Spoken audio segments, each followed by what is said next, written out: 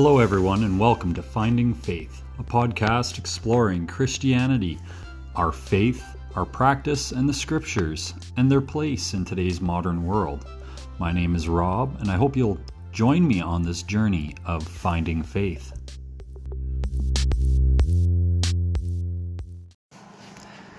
Hello, everyone, and welcome back to Finding Faith. I am your host, Rob.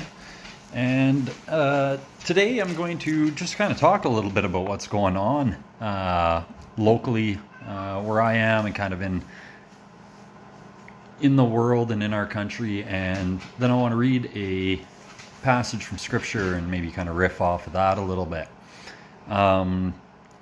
Today I was really disheartened. I was looking at the news, and for those who are tuning in for kind of the first time, I'm in Canada. Specifically, I'm in the prairies in the beautiful province of Manitoba.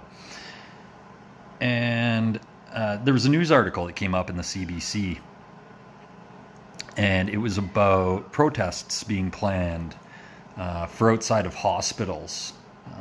They're kind of an anti-vaccine, anti-COVID measures protest, and it was really disheartening to see that this is going to take place in front of hospitals. Other ones have already happened, and now it's kind of like this large multiple protests in front of multiple hospitals across the country. And it was just really disheartening to see that people would go out and disrupt a place of healing.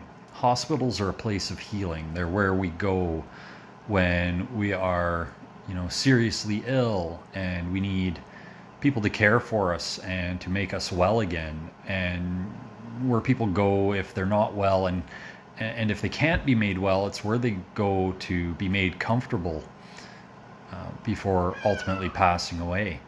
I'm sorry, you can probably hear my cat meowing in the background. I'm just home on my lunch hour and recording this episode, and he is deciding to chat back to me. And anyways, this I found this really, really, really disheartening because it's just such a display of disrespect and a display of animosity towards our fellow human beings. And I was reminded when I saw it that, God loves each and every person. He loves these protesters as well. But he calls on us to love our neighbor. And when these protesters are creating a barrier that makes it difficult or uncomfortable for patients to enter and exit the hospital, and for the staff, the doctors and the nurses and the cleaning staff and the cooks and all the many, many, many people that it takes to run a hospital, it's just really disheartening to think that they are acting in a way that clearly does not love their neighbor. Now, of course, this pandemic's been hard on everyone. It's hard on people from all different walks of life who work in all different kinds of jobs. And it's easy to become frustrated and want to lash out. And I think that that's partly what this is people are wanting to lash out, and people get some different ideas on how they should be allowed to live their lives, or on what is good and what is bad. And instead of coming together as citizens of a nation and members of a community to try to come through this stronger, our communities are becoming more and more divided. And politics has a lot to do with that. In some cases, I think religion is playing a component where people are basing their stances on different ways of interpreting Scripture, different ways of interpreting their faith. And unfortunately, a lot of those interpretations really aren't grounded in true interpretation of the Bible. There is a lot of the positions being taken that are just coming off of misinterpretation of Scripture and misinterpretation of what God has called us to do. And I really apologize for the background noise. My animals are now, I have a dog and a cat, and they are now playing with one of my son's toys. It's a little plastic ball, and they're batting it around. And of course, I don't have the best microphone set up, so please bear with me. So I wanted to turn to scripture today, and before I started this podcast, I prayed to God to guide me in making this podcast episode. I asked the Lord to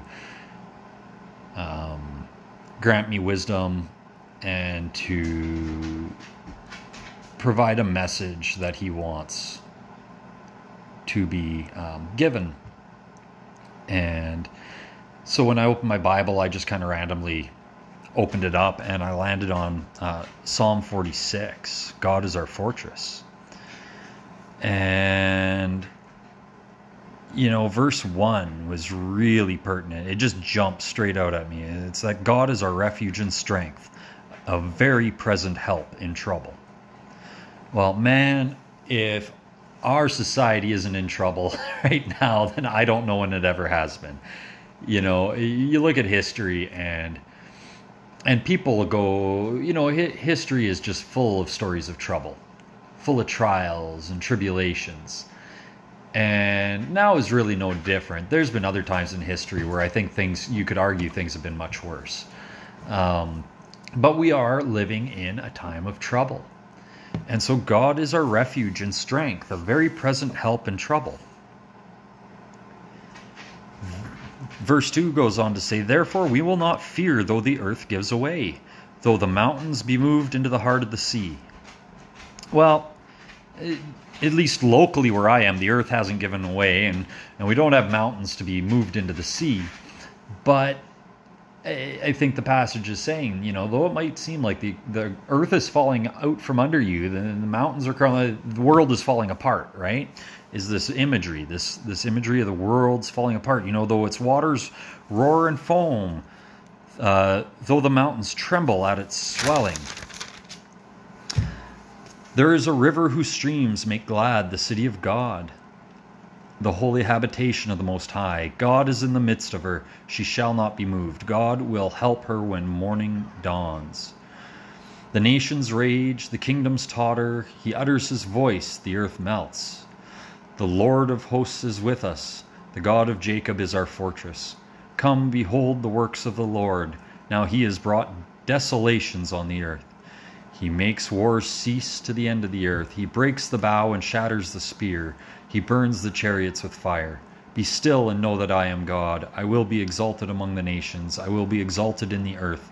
The Lord of hosts is with us. The God of Jacob is our fortress. So it creates this imagery. This passage creates imagery of the world kind of crumbling, whether it's natural disasters or war, nations raging against one another, or perhaps nations even just raging, maybe the people rising up.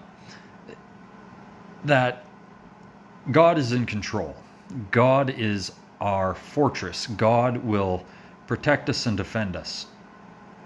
Now, I don't mean that prayer to God alone is your armor against, say, the COVID-19 virus. I encourage everybody to go out and get vaccinated. But God's provided us with the tools to come through this okay. And that even if we do become sick, even if we do die from illness, things will be okay because we have faith in God, and God is going to uplift us and defend us and ultimately be our Savior and safeguard our soul. So, God is our fortress. And so in these times of trouble, I really encourage prayer. And prayer is something that I struggled with for a long time.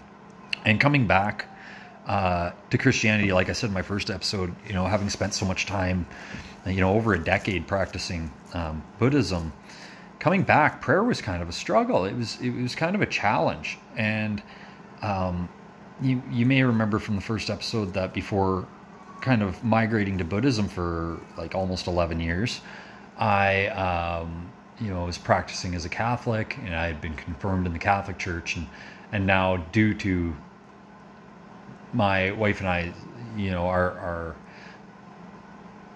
beliefs and our positions on certain social issues and positions on issues such as women's rights and things like that, that we just can't see ourselves as being in full communion with the Catholic Church, which means that we don't fully conform to the Church's belief set. So we are attending United Church of Canada, which is the church that I initially grew up in as a kid, and but we still hold a lot of the teachings of Catholicism to be true. And one of the ways that I used to really love praying was praying the Rosary. And while praying the Rosary is kind of typically looked at as a Catholic thing, there are Protestant denominations that pray a version of the Rosary. The Anglicans do it, the Lutherans do it. I'm not sure how much they do it anymore, but traditionally it's been something that's been done. And so I went and I got my Rosary back out. I had it up in a cupboard, and so I took it down and used the Rosary to start praying again. And mainly because it's got a structure to it. And when you just aren't sure how to talk to God, sometimes all you need is a structure to your prayer. And so I've been praying the Rosary, trying to pray it every day. That hasn't totally happened. And then at night before I go to bed, say the Lord's Prayer. Just because these are pre-written, structured prayers that they have a format that can follow, and they can be used in some ways as a bit of a meditation. And so I've kind of been doing that, while praying the Rosary. You kind of, there's the various meditations that are done while praying the Rosary, the reflections that you do. And when praying the Lord's Prayer, it's just asking God to watch over us and to forgive us and to forgive others as well. And so, finding that structured prayer format has helped me, because with some of the stuff going on in the world, I don't even know how to approach the stuff, day to day, much less try to commune with God about it, other than just to say, Lord, I don't know what's going on out there, man. It's kind of crazy. Just give me strength, give me hope, help me to give hope to others, help me to remember to be kind, especially when I'm dealing with those who are difficult, with those who might be in opposition to me. And so God really is being my fortress right now and being a refuge and strength.